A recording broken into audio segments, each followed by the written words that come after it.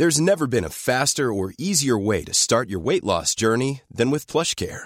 PlushCare accepts most insurance plans and gives you online access to board-certified physicians who can prescribe FDA-approved weight loss medications like Wegovy and Zepbound for those who qualify. Take charge of your health and speak with a board-certified physician about a weight loss plan that's right for you.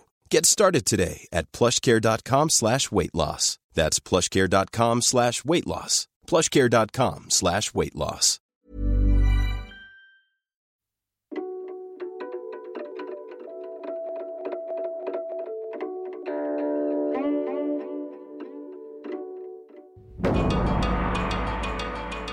Hello, I'm Alice Su, The Economist Senior China Correspondent, and I'm here with my co-host David Rennie, our Beijing Bureau Chief. When Xi Jinping announced his Belt and Road Initiative 10 years ago, he invited developing countries to hitch a ride on the express train of Chinese growth. And in the West, some worried that that was a plan for China to dominate the world. Over the next 2 weeks, Drum Tower is going to look at China's Belt and Road Initiative, a decade on. Next week, we'll examine what the Belt and Road means for China and gaze into its future. For our first episode, I went to Laos, where the Belt and Road is lauded as a success by China. This week, we're asking, what does the Belt and Road look like in practice? And who gains most? A host country like Laos or Beijing? This is Drum Tower. From The Economist.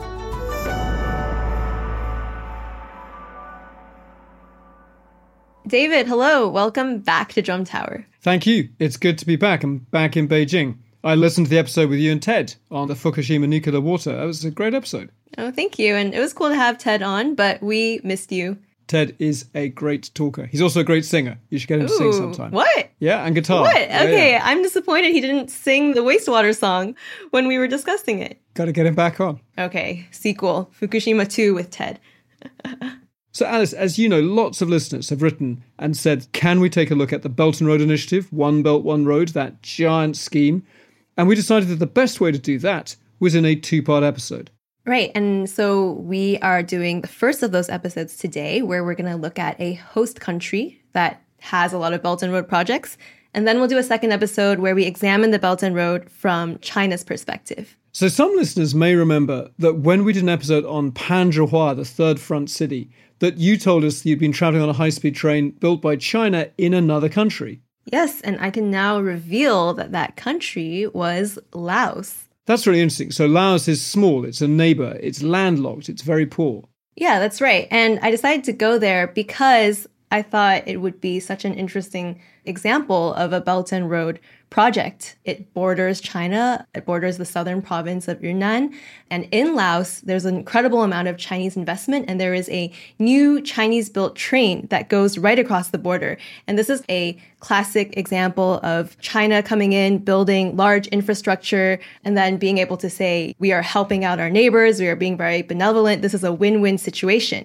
But I wanted to know if that was really the case on the ground. That's really interesting. And that focus on infrastructure, some people will be saying, well, hang on, I think I've read articles about the Belt and Road being about grand strategy and the PLA Navy building ports to exercise hard power.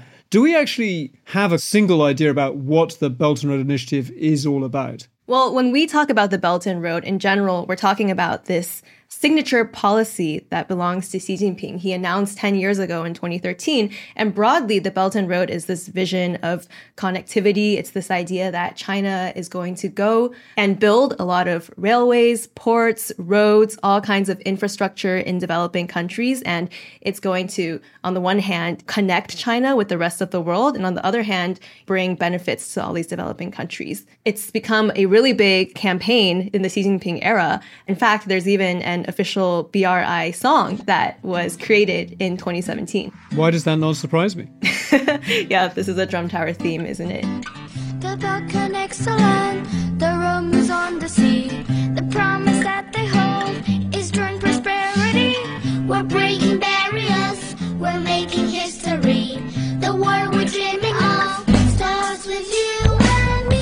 Oh my God. We get points for getting the word prosperity into a children's song, so definitely points for ambition there. It's catchy. You know, David, I think I've actually heard this song before. Like when we played it, I was like, this sounds really familiar. It's kind of the Baby Shark of infrastructure theme songs. Yeah, that's right. I never need to hear it again, actually, is the honest truth. But let's move on. Okay, so in China, the Belt and Road comes with all this propaganda and marketing where it's being portrayed as not only China going and building infrastructure in many different countries, but also this way to bind the world together. Kind of like in that song, you have all these children from different places. They sound very harmonious and happy. And indeed, there are 150 countries that have signed memorandums of understanding with China saying that they are part of the Belt and Road. So it is really far-reaching. I'm glad you mentioned those MOUs, because one of the things that comes up again and again when I'm talking to ambassadors and diplomats here in Beijing is how they don't really exactly know what countries are signing up for. Because if you live as an ambassador in Beijing, one of the things the last few years is Chinese officials saying, when is your country going to sign an MOU? How fantastic it would be. And they go, well, what does that actually mean? And then it's hard to get a straight answer because it's a bit about infrastructure, but it's definitely, as the Singing Children told us, it's all about China as well as a model of political harmony. Yeah, there is no strict definition of what exactly counts as a Belt and Road project. And that's one of the tricky things when you're reporting on the Belt and Road. If you want to actually find a definitive list of what is or isn't Belt and Road, it doesn't really exist. But it did begin with a solid piece of Xi Jinping instruction. He was giving this speech 10 years ago in this enormous landlocked Central Asian neighbor, Kazakhstan, where he talked about the ancient Silk Road, that network of trade routes that links China with Central Asia and then through the Middle East, Africa, Europe, actually given its name by a German geographer, not in fact a Chinese tradition. But David, also the Belt and Road Initiative is a new name, right? Initially, it was called One Belt, One Road, or 一带一路 in Chinese, which is still its name in Chinese today. Yeah, that's a party-style move, that the name changed in English because Chinese officials heard that it seemed a bit bossy and a bit China-centric to call it One Belt and One Road. But as you say, Alice, it hasn't actually changed in Chinese. Honestly, it is quite confusing because the natural question is like, where is the belt and where is the road? But actually, there are many belts, many roads, and there are also many projects that are not connected by either belt or road. Officially, the road is actually a maritime Silk Road, so it's a connection by sea to many ports, and then the belt is the actual overland road. This fuzzy naming and lack of clarity has also contributed to all the suspicion and debate about the Belt and Road around the world. David, you mentioned earlier that China changed the name because they realized some critics were saying, what is this? Is this China's plan to take over the world? You know, like, what is going on here? I remember a senior official in America telling me that they'd found an old Chinese military map from decades ago showing the string of pearls of all these PLA bases they wanted to build around the world, and it matched up with the Belt and Road perfectly. So that was the clue. Of course, American officials accusing China of debt trap diplomacy. And we had a listener from Anchorage who emailed to say, should American officials use that phrase? Is it fair or is it not? And we will get to that in just a little bit.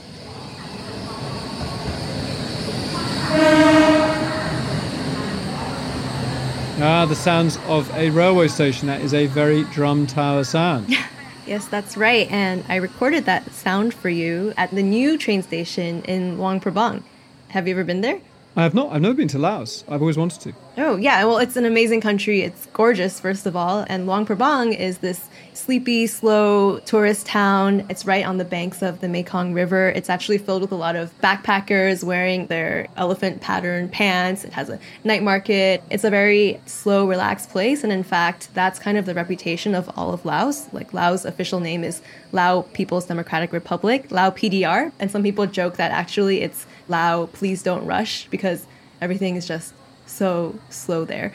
But there is this one new, very fast-paced development, and that is this train. So I went to take the train, and I recorded you this voice note. So I am sitting inside the Luang Prabang train station right now, and I'm having this funny feeling of nostalgia because it is so similar to all the Chinese high-speed rail stations you've ever been to, especially the ones that are out in the countryside, like 30 minutes drive away from a fourth-tier small city. That's basically what this one feels like. The one distinction is that it has this traditional Lao-looking design. So it has this pointy triangular roof and golden, intricate patterns on the ceiling. But other than that, the layout is exactly the same. I can just picture that whole scene. That's amazing. Did anything else feel similar to China? Well, I was sitting in that train station and I recorded this sound for you. Dear passengers, please don't run on the platform and pay attention to your safety. That does sound familiar. Yeah, it's so funny because I knew I was going to Laos to take a Chinese train, but there were all these little things about the train station that came back to me once I got to the station and went inside. Things that I had forgotten, like when I heard the sound, I was like, oh, this is the same English announcer that they use in the train stations in China. And then the other really interesting thing, David, you know, like when you go to take the train in China, at the entrance, you go through this security check, right? When I was going through, I noticed that there were these private Chinese security people working at the railway. So there were all these guys standing with these dark blue polo shirts and little logos that said Frontier Security Services. Frontier, that rings a bell. That's the Chinese private security firm that was co-founded by Eric Prince, the one-time boss of Blackwater. And it does a lot of work in like African mines or Southeast Asia. Yeah, that's right. Although it seems that Prince has left the firm. He left it in 2021. But it's private Chinese security, not Laotian railway guards. Yeah, exactly. And I looked it up and I saw that actually that company got the contract to provide security for the entire China-Laos railway. So that's very interesting. And, you know, we'll talk a little more about Chinese security later. But anyway, finally, after a while, the train arrived. It was number D888, which is a very lucky number. And that was the train that was going to go all the way to the Lao border and right across the border into Yunnan, to the capital of Yunnan, Kunming. So I lined up with all the other people, Lao families, Chinese families, and we made it onto the train. So I am on the train now, and it is, I have to say, a very pleasant and smooth ride. It's very clean, it's very modern, and it really looks like something that was dropped out of a country that is much more developed than Laos itself. I'm sitting in the back of car 1 with the Lao family in front of me, and they seem to be having a good time, eating sandwiches, chit-chatting. And the countryside we're passing is just gorgeous. It's, you know, these lush green hills and snaking rivers and tiny villages on the side. But I'm only getting to see that countryside maybe, I would say, 30% of the time, because the vast majority of the time this train is going through tunnels. Oh, wow. I'm guessing that's because Laos is made of mountains? Yeah, exactly. I mean, Laos is about 70% mountains, I think. And many of those mountains are covered with unexploded bombs that were dropped by the US during the Vietnam War. And so you can imagine what a huge job it would be to tunnel through all of these mountains and to build this train. Wow, that reminds me of going through all the tunnels on the train into Pandrihua the other week, although I hope it's less deadly than that line, which costs, from memory, 2 deaths per kilometre of track. So Xi Jinping has given speeches where he talks about Chinese cooperation in Laos, that where there are mountains, we built roads, where there was water, we built bridges. 逢山开路，遇水搭桥，高水平、高质量，完成建设任务。 Yeah, that's right. I think the fact that Xi Jinping himself has praised this railway shows what a win it is, how successful it is in Chinese eyes as a flagship project of the Belt and Road. And then some other Chinese state media has really emphasized this contrast between Chinese benevolence and American destruction. Recently, there was an article by the Global Times, this state-run tabloid, and the headline was, "The US dropped bombs in Laos and China builds railways." So how much of a change has the train brought to Laos? So it has made a remarkable difference because, as you mentioned earlier, David, Laos is a landlocked country. In fact, it's the only landlocked country in Southeast Asia. And for a long time, the Lao government has been saying they want to go from landlocked to land-linked. So meaning they want to have some way to go from one end of the country to the other. And this is what that train does. It goes from the Chinese border in the north of Laos all the way to Vientiane, the capital, which is not at the bottom of Laos, but it's on Laos's border with Thailand. And that used to be a really long, bumpy, day-long drive on dangerous mountain roads where people would be throwing up. It was so uncomfortable. And now it's this smooth 3.5-hour ride. It's incredibly convenient. It's going to make a huge difference in terms of transportation and connectivity. So how are people in Laos responding? Well, I think overall, the train is fairly welcome. When the train was being built, there was a lot of discussion about it, and people were asking, like, are Lao people really going to be able to afford this train? Laos is also one of the poorest countries in Southeast Asia. And I have to say, I was surprised by how many Lao people I did see on the train.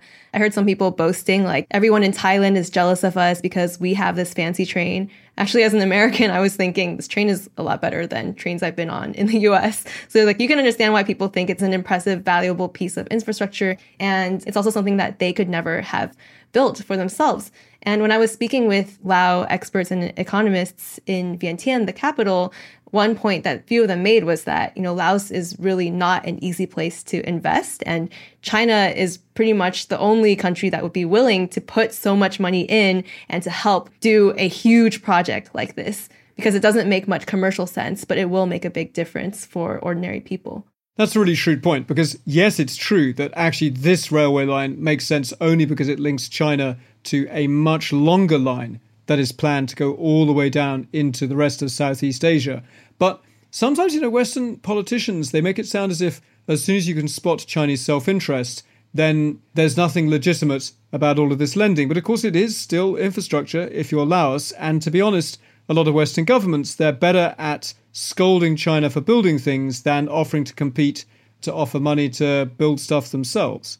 Yeah, that's right. And to be honest, I could see on the ground that all this investment is a soft power win for China. It's not just that there's a lot of Chinese money and a lot of Chinese projects in Laos. There's evidence that a lot of young Lao people are hooking their futures to the China dream. One of the things that really struck me was how popular Mandarin studies are.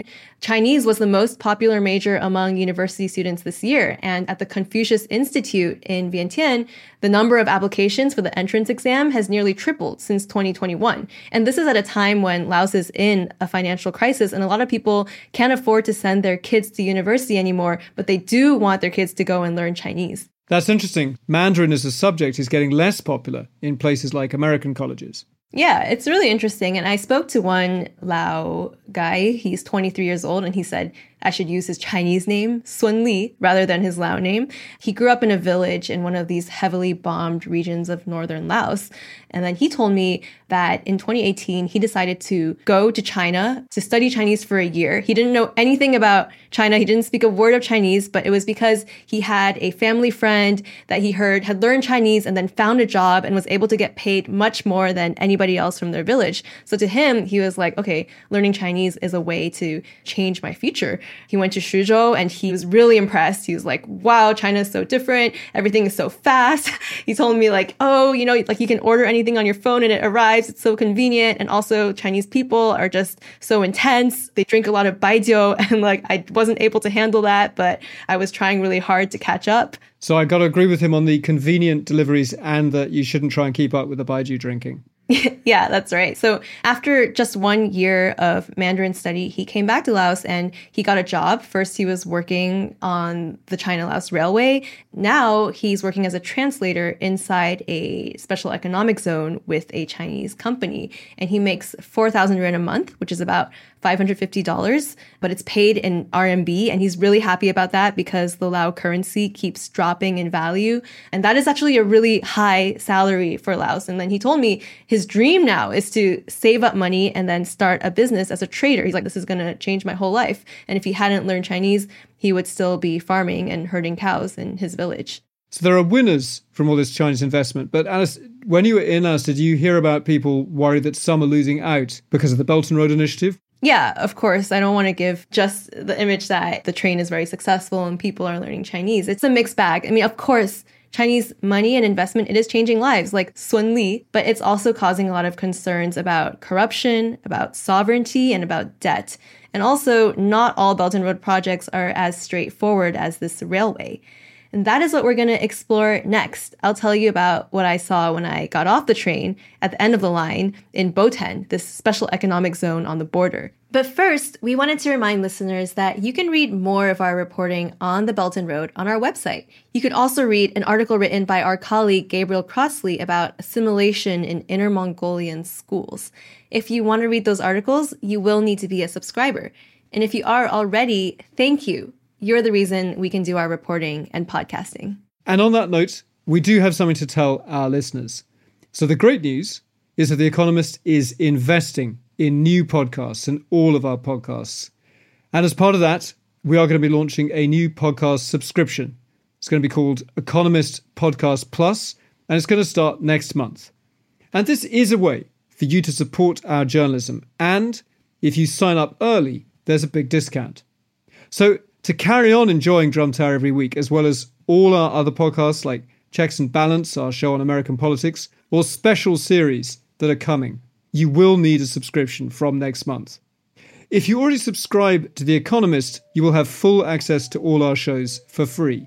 But if you're not already a subscriber to the newspaper, you will need to get Economist Podcast Plus.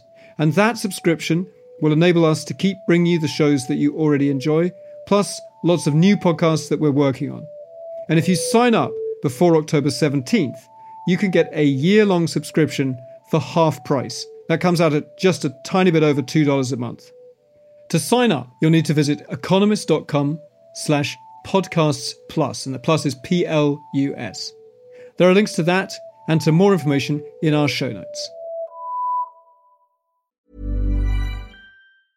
I'm Sandra, and I'm just the professional your small business was looking for. But you didn't hire me because you didn't use LinkedIn Jobs. LinkedIn has professionals you can't find anywhere else, including those who aren't actively looking for a new job, but might be open to the perfect role, like me. In a given month, over 70% of LinkedIn users don't visit other leading job sites. So if you're not looking on LinkedIn, you'll miss out on great candidates like Sandra. Start hiring professionals like a professional. Post your free job on linkedin.com/people today.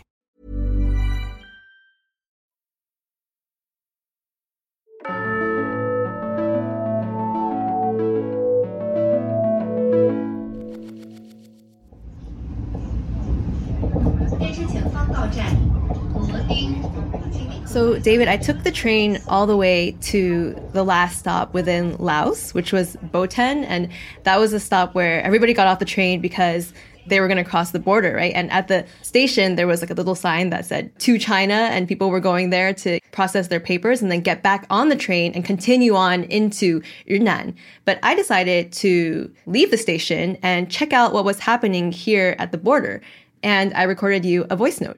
It was kind of crazy when I got off the train because, like the train station where I had gotten on the train, it was kind of in the middle of nowhere. But as soon as I got off the train, basically there were all these little golf cart type shuttles and everybody was rushing onto them. So I got onto one and then they drove about 10 minutes.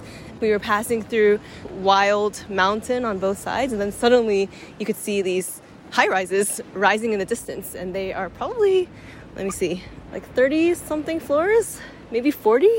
Wow, that sounds like so many Chinese borders. That sounds like Shenzhen on the border with Hong Kong. The hills and then these skyscrapers just in a bowl. So is it, in fact, one of those special kind of border zones? Yeah. So this place I was going to is called Boten. It is a special economic zone. It is actually part of Laos. So it's within the Laos border, but it's outside of Laos's customs territory. So if businesses want to come and set up in this zone, they get to have special treatment and different rules from within the rest of Laos. And Boten, it is kind of a very Wild West place. I did some research before I went, and I saw that it used to be a casino town. It was called Boten Golden City, and Chinese people called it 人间地狱, like hell on earth. And that is because so many Chinese people came across the border to gamble there. But along with gambling, there came gang activity, trafficking, kidnappings, murders. That sounds grim. Yeah. So in 2011, the Laotian Chinese authorities decided to shut that all down. The casino owners fled and it became a ghost town. But Boten got a second life with the Belt and Road. In 2016, this company called Haicheng, this Yunnan developer, came to Boten and they decided that they were going to create this whole new development zone. And this time, there was going to be no casinos. So like when you get off the golf cart in Boten, one of the biggest buildings that you see is this large exhibition hall that has a lot of ornate decorations on the outside. You go in and it's like high ceilings, bright lights, a huge sprawling model of Botan in the future. And you can see, oh, this is the vision. It's going to be like all these luxury apartments. There's going to be a special manufacturing zone. There's going to be an international school. There will be 6 tourist streets, all themed after different countries in Southeast Asia so that Chinese tourists can come and experience Southeast Asia just across the border. And then above that model, there's this big screen and it's showing these pictures of Xi Jinping coming to Laos and shaking hands with the officials. And then all along another wall, there are these big maps of the Belt and Road. So you can see that this company, Haicheng, they have really embraced the Belt and Road theme. They're like, okay, this is great. Xi Jinping is behind this, and we are also going to latch onto this, and this is going to be our big project. We are in the middle of this belt, not road, and we're going to be, a hub of the future. I love that. Yeah, that description is so redolent of so many Chinese commercial projects where you try and hint as much as you can without getting into trouble that you have high-level political backing and you are serving the will of the great leader. That kind of description of Chinese towers rising out of the middle of nowhere, it does remind me of our episode talking about the Kazakh border with our colleague Jeremy. Yeah, that is interesting. I haven't been to that border, but I remember that Jeremy said he went into the Chinese side of that zone. So the interesting thing about this zone was that it was not on the Chinese side, it was on the Laos side, but it felt like a little chunk of China inside Laos. So Botan right now, it has these high rises, but a lot of them are empty. A lot of them are only half built. And then there's just 4 or 5 main streets with little shops. And everyone in those shops doing businesses is mostly Chinese. The bosses are all Chinese. Everyone is speaking Chinese, using RMB, using WeChat. I got to use WeChat Pay for the first time since I left China to pay for my little golf shuttle and to buy some Yunnan rice noodles. And the whole place is actually managed by this company, Haicheng. And are Haicheng pretty open? Did you get to talk to someone from the company? Yeah, so I was inside that big exhibition hall admiring the model, and I was approached by this clean-cut guy wearing a collared shirt and a little pin with the Lao and China flags on it. And he said to me, do you want to buy an apartment here?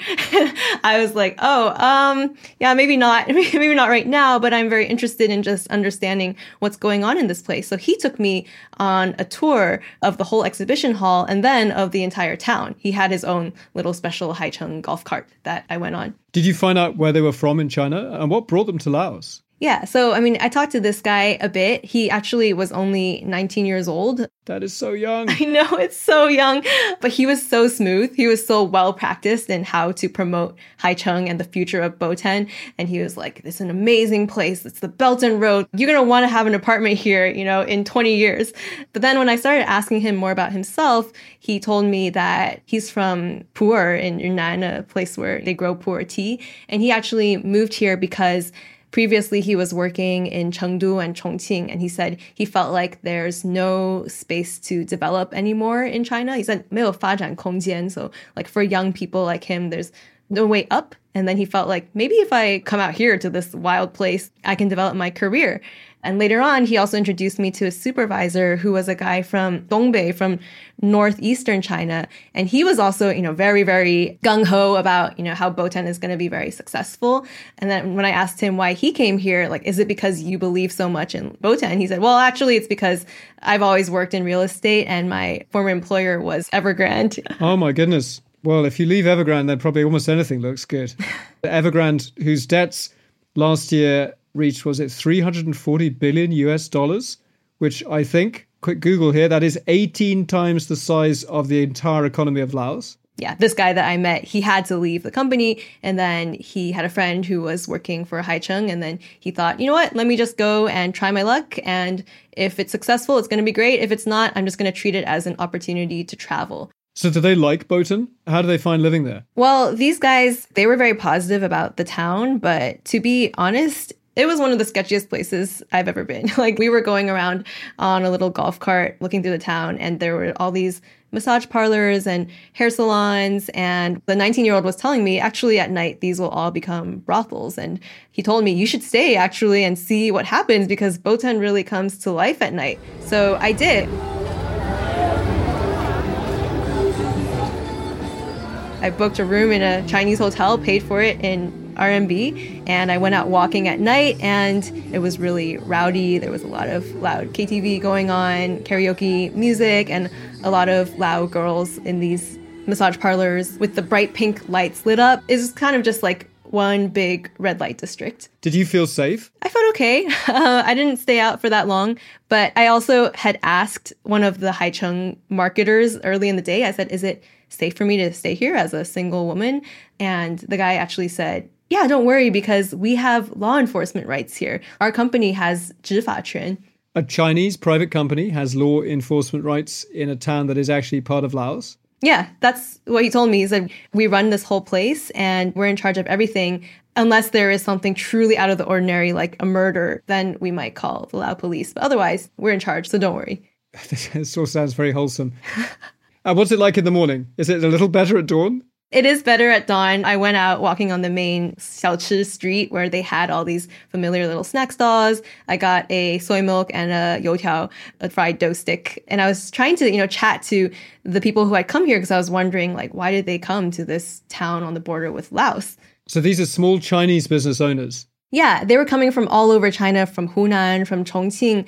I walked into one pharmacy and I started chatting with this pharmacist, and he said he was from Sichuan, and he told me that he was retired and he had moved here because the weather is good. He said, 天气很好, because it's so hot in Sichuan, but this is a good place to spend the summer. And I asked him, do you think Botan is going to be, this great, successful future Belt and Road city? And he said, well, the weather is good, but nothing else is. There's not enough customers here. The train has been built, but now it just passes us right by because people don't get off the train anymore. They don't come to cross the border on foot. And so there isn't much opportunity. And as I was talking to him, something really surprising happened. 他们把你东西没收了是吧？把你东西没收了，拿走了。是野生动物吗？是动物。熊胆。新鲜的。新鲜的，哪里来的？老板找老板。Oh, wow, he got raided. Yeah, exactly. So we were sitting there, and then suddenly I got to see the Haicheng law enforcement in action because this group of people came in, and it was very clear who was in charge. There were these young Haicheng guys wearing their collared shirts and holding clipboards, and then a bunch of Lao police following behind them. And the Haicheng guys were saying, we're here to search your store. Do you have any expired medicines? And the pharmacist was going no, everything is legal here. So they started searching his store, and then they were pulling out all these boxes and saying, this is expired, this is expired. And he was saying, oh, I don't read Lao, so I can't tell. And the guy was like, these are numbers, it's expired. I was just kind of sitting on the side watching. And then the clipboard guy goes to this cooler in the back of the shop, and it's one of those transparent door standing refrigerators, and there's a plastic bag inside. He opens it, he pulls it out, and then he goes why do you have this? You can't have this kind of thing. You know that 国内, in China, we also forbid this kind of thing. Oh no, tell me what's in the bag. It was illegal wildlife. So I asked the pharmacist, what did they take? And he said, it was bear bile. And then he said, and it was fresh. So I don't think he was there just because the weather was nice. So this is a grim wildlife trade used for Chinese medicine, right? Where they actually keep these bears tied up and then they extract the bile. I forget which organ it is that generates the bile. Is it the gall? I think it's the gallbladder. My goodness, that's really horrible. Yeah, and wildlife trafficking is a huge problem, and China has been really trying to crack down on it. But the interesting thing to me, aside from witnessing how law enforcement works in this zone, was also chatting with this pharmacist. He didn't really seem to be all that concerned. And he was complaining to me these Lao police, they will come in and they'll ask for stuff. And he was describing how you just have to keep paying bribes to do the businesses you want to do. And I came away with the impression that, at least in Botan, it's a type of place where there is a lot of space for Chinese people and businesses to do things that are not allowed inside China. Because, if you were caught with bear bile in Beijing, it wouldn't be so relaxed at all. Yeah, that sounds like all that bribe paying is not going to help Laos get better governed. Yeah, and that's the trade-off. When I went back to Vientiane later on, I was talking to Lao experts and economists, and some of them were very critical of Chinese investment in Laos. They were saying, yes, we get things like the train, and that's amazing infrastructure we couldn't get on our own. But also, the train is not the only type of investment in Laos, right? China is also building a highway. It has hydropower projects. It has power transmission lines. There's a lot of Chinese mining and farming. There's these special economic zones. And the types of investors are also very diverse. And one of the main problems that a lot of Lao people working in development see is that when Chinese money comes into Laos, it can exacerbate local corruption. And that's something you hear all over the world from development professionals, right? I guess the jargon is absorption capacity. Can a poor country actually cope with the sudden influx of money, even if it wants those investments? Yeah, and I think people who are working on development in Laos are frustrated because they can see also that their own government prefers Chinese investments that don't come with all these extra standards and annoying questions that Western institutions bring. And another concern that I heard about was whether Lao people are really going to benefit as much from these projects as they should. One expert was telling me there are laws in Laos about if a foreign investor comes to a project, they should employ a certain percentage of locals, but Chinese companies don't always follow those rules. They'll just bring in their own workers. And of course, they'll say it's because Lao people don't have the skills, so we have to bring our own workers. Like those Chinese security guards you saw on the railway. I have to say, if you're in a critical mood, that does sound kind of colonial, right? Even if that's a word that China's Communist Party would reject vehemently. Yeah, and I think it's something that Laos is very familiar with, that Lao people remember. I mean, they were once a French colony, so I think a lot of people there recognize those sorts of practices when they see them again.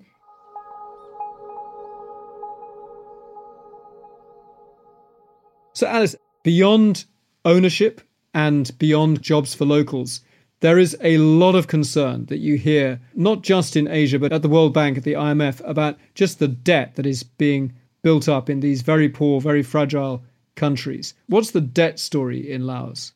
So Laos owes the equivalent of 84% of its GDP to foreign lenders, and half of that money was borrowed from China. Well, that is just a stunning percentage of your economy to owe to foreign lenders. Yeah, and when you owe that much money, you have to devote a lot of your budget to servicing that debt every year. And last year, that became a really big problem for Laos because they didn't have enough foreign reserves. They didn't have enough money to even be buying fuel. So the value of their currency was dropping dramatically. Food prices were rising. People were lining up for fuel in the streets. And a lot of credit ratings agencies were issuing warnings that Laos might default. And of course, as their currency drops, if they're borrowing this money in dollars, which is the usual way with Chinese loans, then it's getting more and more expensive to pay those dollars back. Yeah, so it was getting really tough, and Laos was basically on the edge. But then China did quietly bail them out. China did defer some of the debt payments, so they did not default. But of course, deferring the payments just is giving them more time to pay. It's not writing off any of those loans. Yeah, that's right. So, I heard mixed views about this in Vientiane. One professor I spoke with at the National University of Laos told me, well, China has been very understanding with us and they gave us all this money. And then when we couldn't pay it back, they let us delay our payments. So that's already very generous and we shouldn't criticize Chinese lending. But then other economists would say, well, yeah, China decided to keep Laos afloat, but they're keeping us afloat so that we can keep paying them back. And ultimately, we still have to pay back that debt. And the more money that we spend on servicing that debt, the less money we have to invest in critical areas like education, things that are really important for the next generation. Presumably it's extremely relevant that railway is popular in Laos, as you said at the beginning, but it is also a Chinese project to link China's markets and Chinese companies to the rest of Asia. So it's going through Laos to Thailand and Malaysia and Singapore, and that's where the long-term profits will be. So this is a lot of debt for Laos to be paying to connect China to Singapore by high-speed train. Yeah, that's right. And the next few segments of the train are still quite far from being built. In Thailand and in Malaysia, especially, they're being held up by a lot of, well, in part, messy domestic politics, but also more pushback from these other countries where, for example, the Thai government has pushed back a lot saying, we want to fund this railroad. We want to have more ownership of it. Also, we don't want to give China development rights on the sides of the railway. We want to make sure we get technology transfer. So you can see, in every country, they negotiate to different degrees with the Belt and Road funding. And of course, the reason why so many people are focused on exactly how these debts are structured and what China gets out of it is that one of the biggest criticisms from the start of the Belt and Road project was this idea of debt traps that China was setting. And I think in the most extreme version that you heard, certainly during the Trump administration from American officials, there was a kind of an idea that China basically was making countries take loans knowing they could never pay them, because the whole idea was to actually then grab some port or some chunk of land and just steal it. Actually, the problem with that theory is that when you ask people what their evidence is, there's basically one piece of evidence, which is a port in Sri Lanka that did go over into Chinese control because the debt couldn't be paid. Yeah, but there is no evidence that there was ever some kind of grand master plan where someone in Beijing is saying, these are all the spots that we want to grab. Let's trap these countries with unsustainable debt, and then we're going to get those assets. If you look at serious, rigorous scholarship on the Belt and Road, there's broad agreement that debt trap diplomacy is not an accurate way to describe the Belt and Road. Yeah, that chimes with what I was told by senior finance people in international development agencies, that China isn't planning to steal stuff. It's just that China was extremely irresponsible and kind of cocky that it understood risks better than other people did. And so they just made ridiculously, dangerously large loans to very poor countries. And they're kind of hard-nosed. And what you hear now from international finance people is that the Chinese side is really, really reluctant to write off any of those debts. They just keep extending them further and further into the future. Yeah, because ultimately they want those loans to be paid back. And ultimately they made those investments thinking that they were going to get good returns on these loans. I think one helpful way I've heard to think about this is Beijing was acting as like a banker trying to make a profit, not as a benefactor trying to just help poor countries develop. So with Laos owing so much money to China, that's obviously gigantic financial leverage for the Chinese leadership. Do they get political leverage as well? Yeah, I think they do. And one of the most obvious ways you can see that is that Laos and China are now having a lot of security cooperation, and Chinese police are able to pursue their goals within Laos. There's a really high-profile case that just happened last month. There's this human rights lawyer. His name is Lu Suwei, and he tried to flee China through Laos, and then he was detained. And recently, it's been reported that Laos has sent Lu Suwei back to China. There are many cases where Belt and Road countries that receive a lot of money from China have arrested people that China wants and sent them back. And at the United Nations, you can see some of the most indebted Belt and Road countries invariably voting alongside China. Yeah, that's right.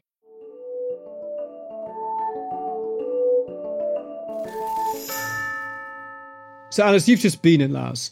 Would you say that the Belt and Road in that country is better for China or for Laos?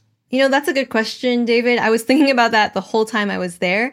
On the one hand, there's no doubt that Chinese infrastructure and investment is bringing development, but at the same time, it comes with a lot of costs, right? It's exacerbating corruption. It has environmental and social costs.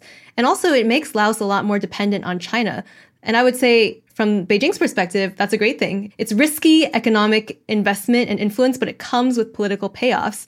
And then from the Lao perspective, that may not be so good. This is where questions of sovereignty come in. Is all this money coming in actually in the best interests of this host country, or is it more in the interests of the country bringing the cash? So I've noticed something really interesting the last few years is that the debate about all of these big Chinese projects in, say, Western governments, but also big international organizations, it's moved away from should it be happening at all to yes, there's a need for infrastructure, but maybe one big thing that all outsiders can do is to try just to shine more light on Chinese projects and how those contracts, how those loans work to sort of help weak, fragile governments like Laos understand whether they're taking on more debt than is safe. That's something that really struck me on the ground in Laos is even the people who are skeptical or critical of the Belt and Road, they might be critical of Chinese money, but they were more critical of their own government's weakness and inability to cope with all that money and inability to enforce the local laws and to have better regulation and to make sure that all this investment is really in Lao interests. So I could see that from the host country perspective.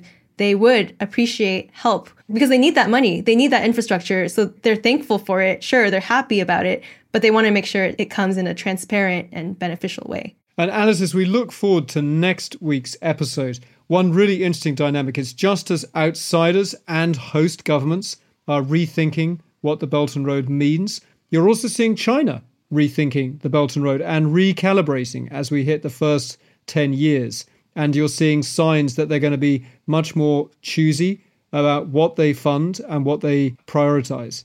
And that is what we'll be looking at next week from the starting point of the Silk Road, where you went, David, on the ground in Western China. Thank you for listening to Drum Tower and to all of you who've emailed us.